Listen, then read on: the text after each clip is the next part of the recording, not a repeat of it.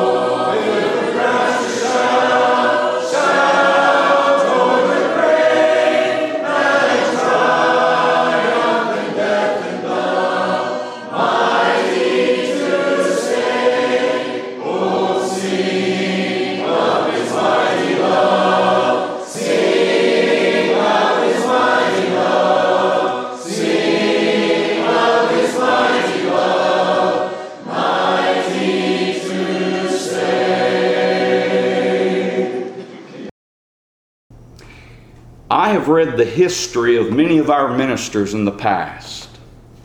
And it's interesting that it seems that there's somewhat of a pattern that the ministers that had the greatest gifts went through the greatest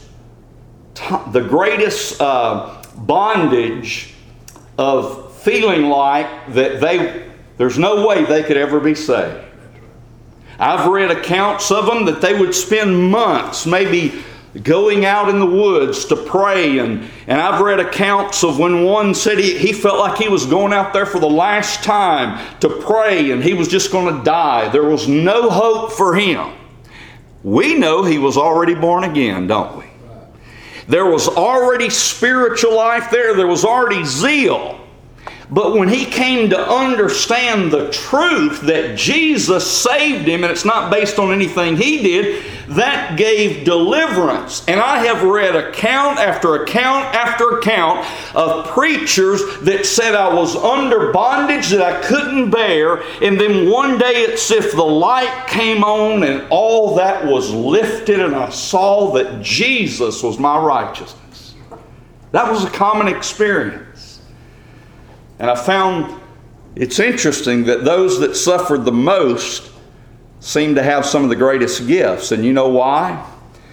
Paul said, or the Lord said to Paul, my strength is made perfect in weakness. You know how the Lord keeps a preacher humble? It's through experiences like that. Most ministers have afflictions. You remember David said, it is good for me that I have been afflicted. David said it's healthy that I've went through what I've been through because it prevents me from having pride or not trusting the Lord or not being humble in His sight. Now look at Galatians 3, verse 11. But that no man is justified by the law in the sight of God, it is evident. There's no doubt that you can't get right with God based on the works that you're doing to try to get right with God. For, look at the end of verse 11. The just shall live by faith. Here's what that's saying. Those that are righteous, and the word just there doesn't mean self-righteousness. It means those that are legally justified. How did you become legally right with God? It was through the offering of Jesus to God. God accepted it. That declared you legally righteous before God. And He says the people that are in that category, they live, not talking about they're born again or they get spiritual life, but here's how they function. They live by faith. Here's what that means, and I'll show you this in Romans 10 in a moment. He's saying the just shall live by faith. In other words, what keeps us going is we have confidence that Jesus saved us. Isn't that our fellowship here at Zion? If you get right down to the core of it, here's our fellowship. We're a bunch of sinners that know we're sinners and know we deserve hell and know we can't make things right with God, but we have faith, we have confidence that Jesus made things right between us and God, and that's how we live. That's how we function. That's what keeps us going. That's our only hope. The just shall live by faith. Verse 12 of Galatians 3. And the law is not of faith, but the man that doeth them shall live in them. If you put your confidence for being saved from your sins in your works, then that doesn't require faith in what Jesus did. You're saying, okay, I'm living good, I'm keeping the law of God, and therefore because of that I'm going to heaven. See, that requires no faith in what Jesus did. You see, when you put faith in Christ, it doesn't cause anything to happen other than it gives you deliverance in your soul. It gives you a sense of peace and liberty when you put your faith in Christ. That's not the step to take in order to go to heaven. It's the step to take. It's the doctrine to accept. Do we believe in accepting Christ? I'll go this far with it. You need to accept the fact that Jesus saved you when He offered Himself to God. I want you to accept that. I want you to accept that that's the way it is, so that you'll find peace and rest and not be under bondage. I have people ask me every now and then, since they know I'm a preacher, maybe there's someone that had lived a good life, but later on in life they fell away from that, and they maybe were killed in a car wreck while living in that rebellious lifestyle, and they'll say, well, buddy, what do you think about that case? And they're not challenging what I believe. They're sincerely inquiring, buddy, I want to know, are they in heaven or not? But you see, when you know the truth, that's never a bother to you, because you know I have nothing to do with it. They had nothing to do with it. And if a person's ever lived a sincerely godly life, they are a child of God. I know that in me, and I hope that you know that in you, the potential for evil and wickedness is always there. There's no, we could all be like the prodigal son, couldn't we? We could all go and wallow in the mire. That's still there. Unfaithfulness, adultery, fornication, lying, stealing, all that's still inside of you. But thankfully we have a new nature that's of God that hates all that. But there's a constant fight. Who's the strongest? The flesh or the spirit? I like what I heard one preacher say. He said, you know which one's going to be strongest? The one you feed the most, the one you give nutrition to, the one you nourish, the one you exercise. If you feed the flesh, do the things of the flesh, you're constantly exercising in the things of the flesh, that nature is going to be the strongest and it's going to rule your behavior. That's why we constantly need the nourishment of God's Word. And we need to be around other people that want to exercise in the realm we want to exercise in, provoking one another unto love and good works. Now go back to Romans chapter 10.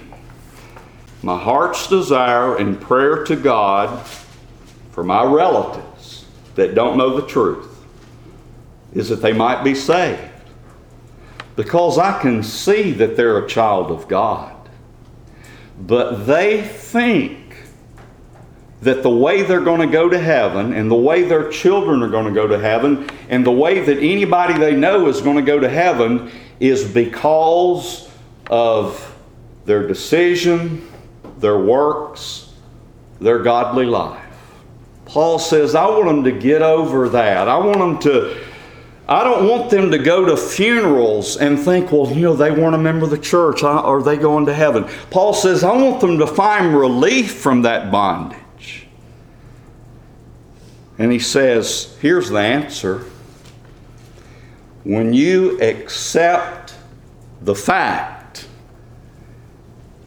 that Jesus saved us, that brings you to the end of that road, that the end of carrying that heavy yoke of thinking I've got to do something to be saved. Jesus said in Matthew 11:28, my yoke is easy, my burden is light. In the book of Acts, when they talked about when there were those that were trying to bring the Christians back under the teachings of the law, Peter, I believe it was, stood up and said, why tempt ye God to put a yoke upon the neck of the disciples, which neither we nor our fathers were able to bear? God's people have never been able to bear that yoke. But you know what our yoke is? The yoke of bondage, of thinking I've got to live good enough to get to heaven, when you know the truth of the gospel, and I hope and I believe nobody in this building is carrying that yoke. But there is a yoke of service. But that yoke is easy. Because I know if I mess up, that other yoke's still gone. I'm still saved. This is easy compared to that old yoke I used to wear. Because Jesus is a loving God. He'll chasten us when we disobey Him, but the only purpose of the chastisement is to get us back on the road of obedience, which is what is best for us. He never chastens us to destroy us.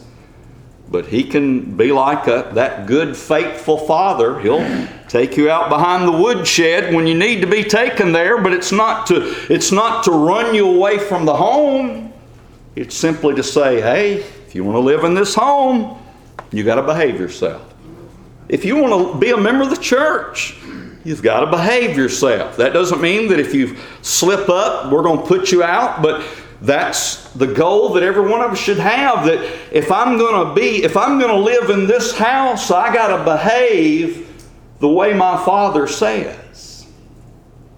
You know, I've always looked at it this way, and I'm glad I've never had any problems in this realm. But I've always had the idea that as long as my children are under my roof, I'm the authority. They can't do whatever they want to while they're under my roof. I'm hoping when they leave out from under my roof, they'll do what they were taught while they were under my roof. But once they move out, I can't control them like that. But if they want to live in my house, they've got to abide by my rules. And I think that's good for parents to be that way. That doesn't mean you disrespect the child. That doesn't mean that you're not considerate, that they're no longer a 3-year-old, that now they're a teenager. There's a lot of other considerations. But ultimately, the parents are the authority. That's what's happened today in our culture. Nobody knows who's what anymore. Nobody knows who the authority is. Nobody knows what their responsibility is. Now, look at verse 5 of Romans 10. For Moses describeth the righteousness which is of the law, that the man which doeth those things shall live by them. In other words, you perform well, you're okay with God. If you don't perform well, you're dead. See, and then he says, listen to this. But the righteousness of faith speaketh on this wise. Here's the way the person that puts their trust in Christ looks at it. Say not in thine heart, who shall ascend into heaven, that is to bring Christ down from above, or who shall descend into the deep, that is to bring Christ again from the dead. But what saith it? What does the righteousness of faith say? Here's what that means. This is the person who thinks they're right with God because they have confidence in what Jesus did. That's the reason I think I'm going to heaven. Isn't that the reason you think you're going to heaven? I don't think I'm going to heaven if the way there is how good I behave myself. If I believe that, I would not think I was going to heaven. How about you? But I think I'm going to heaven. There's nothing wrong with saying that. I think I'm going to heaven because I am honoring the one that saved me from my sins. I can rest in that. But what saith the word of faith?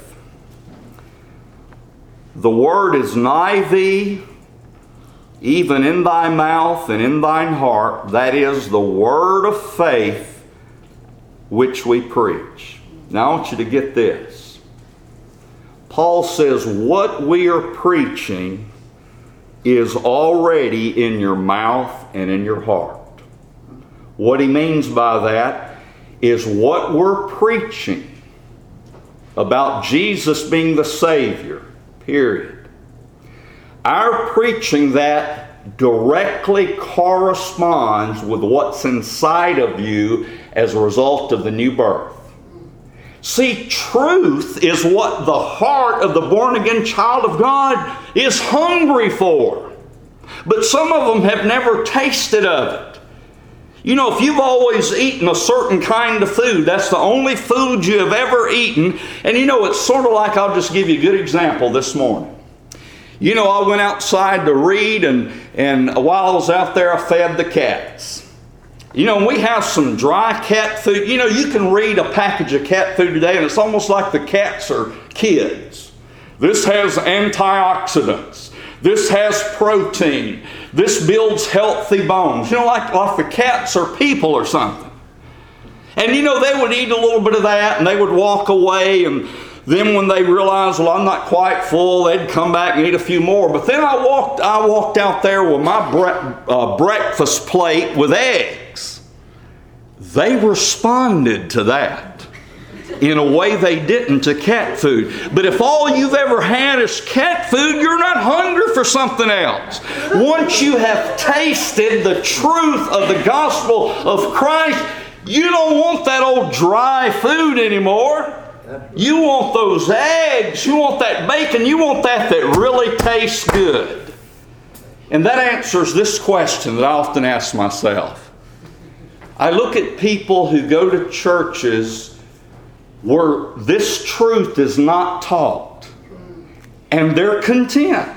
They are. And I don't want to I'm not wanting to cause problems in their life. Usually, you'll not make progress with someone unless they're unsatisfied where they are. But I think, how can they be satisfied with that? It's because they've never tasted this. I've heard the saying before, now this is not 100%, but I've heard people say before, once someone knows the truth, they can't go anywhere else. They may go somewhere else, but I believe there'll always be something there in the back of their mind that resonates with the truth. But what saith it?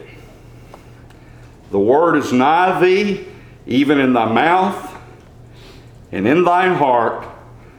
That is the word of faith which we preach. Now, notice how this is explained in Jeremiah 31. We've already said that because you're born again and the Spirit of God dwells in you, it's only logical to say that the gospel of your salvation resonates with what's already in your mouth and in your heart. Now look at Jeremiah 31 and verse 33. But this shall be the covenant that I will make with the house of Israel. After those days, this is talking about the gospel age. After those days, saith the Lord, I will put my law in their inward parts and write it in their hearts, and will be their God, and they shall be my people. And they shall teach no more every man his neighbor and every man his brother, saying, Know the Lord. For they shall all know me, from the least of them unto the greatest of them, saith the Lord, for I will forgive their iniquity, and I will remember their sin no more. Now we're going to conclude with this verse, but I want you to really see what's here, because this verse can only be understood by those that understand salvation by grace. Notice what he says. Here's the covenant I will make with the house of Israel after those days. Now listen, it has always been this way, but the covenant in the Old Testament was the law service which was training and teaching God's people the truth that we need a sacrifice for our sins. This was still going on back then, but the law was training them that it is this way. Here's what I'm talking about. This is the covenant that I will make with the house of Israel after those days. I will put my law in their inward parts and write it in their hearts, and will be their God, and they shall be my people. Is there anything you do listed there? No. God says, I'm going to put my law in their inward parts. I'm going to write in their hearts and will be their God, and because of what I do, they shall be my people. One of my favorite passages, and I'll not turn to it for the sake of time, Romans chapter 2, around verse 14, it says, the Gentiles which have not the law. They've never heard the Word of God. They've never been exposed to it. They don't know anything about it. The Gentiles which have not the law are a law unto themselves, because they show forth the law written in their heart. The meanwhile accusing and excusing one another. In other words, they judge certain behaviors wrong and certain behaviors right. Not because they had read the Bible, but because they had a conscience that was in tune with God as a result of the new birth, and that gave them indications of whether something was right or wrong. I'll write my laws in their heart. He says, and I will be their God, and they shall be my people. And then finally, look at this verse.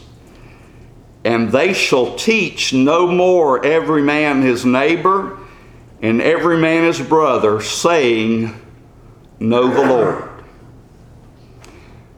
Now, here's something we need to be careful with. I remember hearing a number of Primitive Baptist preachers say things like this. You don't need to teach your children about the Lord. I've even heard some say, if the Lord wants your children in the church, He'll put them there. You need to rightly divide this. He's saying that we can't teach anybody to know the Lord. I cannot give spiritual life to anyone. I can't cause anyone to know God in that sense. Only God can quicken. But the Bible's full of instruction about teaching people, especially your children, the truth about God. We don't interpret this to mean that, hey, I don't need to do anything. My children are going to know God, know all about Him, join the church if He wants them to. No, we have responsibility. They shall teach no more every man his neighbor and every man his brother, saying, know the Lord, for they all shall know me. The all is all that the Father giveth me. They all shall know me, from the least of them unto the greatest of them, saith the Lord, for I will forgive their iniquity, and I'll remember their sin no more. You know what my job is? To let them know that God forgave their iniquity. And that gives them the rest that they need while in this present world. Thank you for joining us today on the Zion Primitive Baptist Church podcast. I hope the message has been uplifting and beneficial to you, and that the Lord will continue to bless you to grow in grace and knowledge of the truth. Join us again tomorrow for another message of God's sovereign grace. If you would like to subscribe to our website, please go to www.zionpbc.com and sign up for email updates. If you have any questions, please feel free to contact the church at zionpbc1847@gmail.com. That's zionpbc1847@gmail.com. Or you can email me directly at jchrismccool@gmail.com. That's the letter J, CHRISMCCOOL@gmail.com. Again, thank you for listening. May the Lord bless you is my prayer. We thank you for listening to today's message. For more information, please visit us online at zionpbc.com.